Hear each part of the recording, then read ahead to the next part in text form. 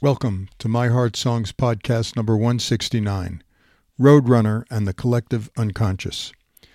Climbing up a hill on my daily walk, I heard the clicking, cooing-like summons of a greater roadrunner. Think sophisticated version of New York City street pigeon elocutions, and just one of their known 16 calls. I caught just a small confirmatory glance before it scrambled away among the pinyon juniper landscape. Capable of running almost 20 miles an hour when hunting, these members of the cuckoo family swallow their prey whole and live a mere 8 years.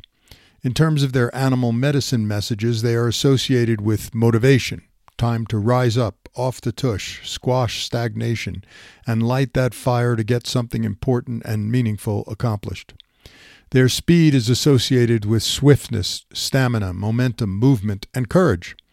I've never seen one close enough for long enough, but supposedly they have 2 toes pointing backward and 2 forward, their own form of which way am I going to move camouflage. The resulting tracks confuse evil spirits, and thus the Roadrunner is also about protection, a trickster spirit that does no harm and encourages one to think on their feet. Agility, speed, and resolve even make them a predator of the rattlesnake. Regular walks easily offer me my daily dose of delight, a muscle just as important to exercise as the skeletal ones. But whenever animal encounters occur, the ramble throughout the hills is even more special. The ancients call the collective unconscious the sympathy of all things.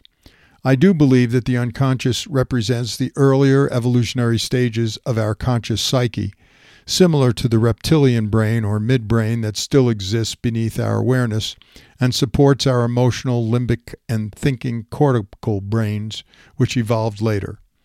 I remember from EST training years ago the notion of what I know, what I don't know, and what I don't know that I don't know, the latter being a good summary of the unconscious.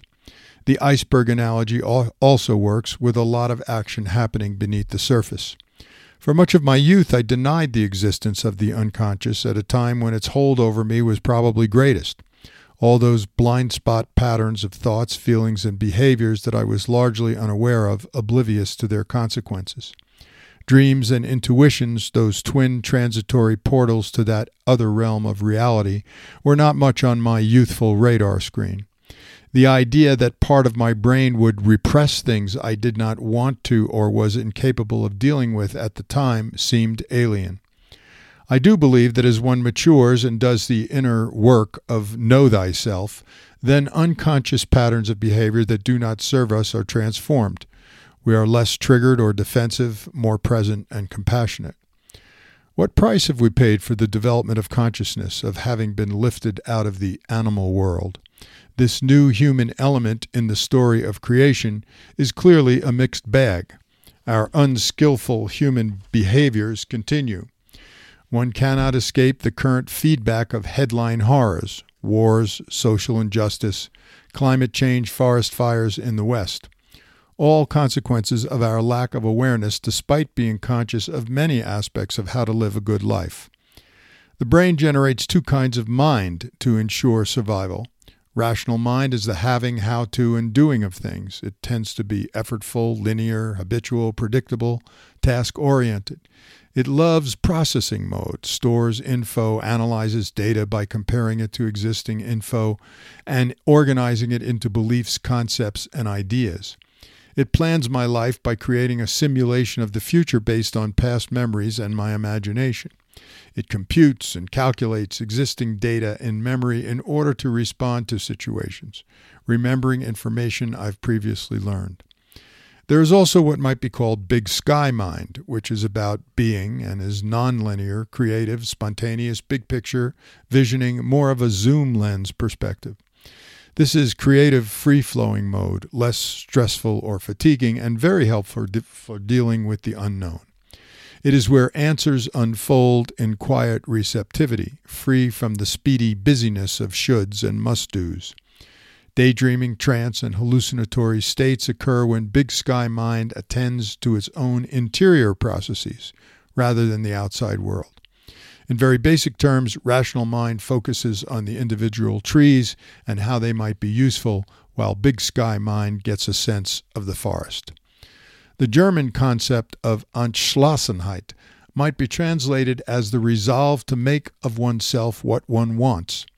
As such, it is the product of both our unconscious impulses and our conscious attempts to direct them. It's said that there are three great mysteries: air to birds, water to fish, and human beings unto themselves. The journey inward to discover a driving force for being is fraught with obstacles and confusion. But once we've touched and clarified the essence of what we might contribute, we begin the struggle to manifest it. Somehow, we must find the inner well of Entschlossenheit over and over and drink deeply from its source. More than cultivating desire or willpower, this concept is a symbol of unlocking what anxiety and self-seclusion have imprisoned. It's the exploration of what needs to drop away in the dance, as well as what must be held onto. We become what we think about. Whatever the mind conceives it can achieve. We currently act as we currently believe. The should be, the ought to be, is not something we find, we create it.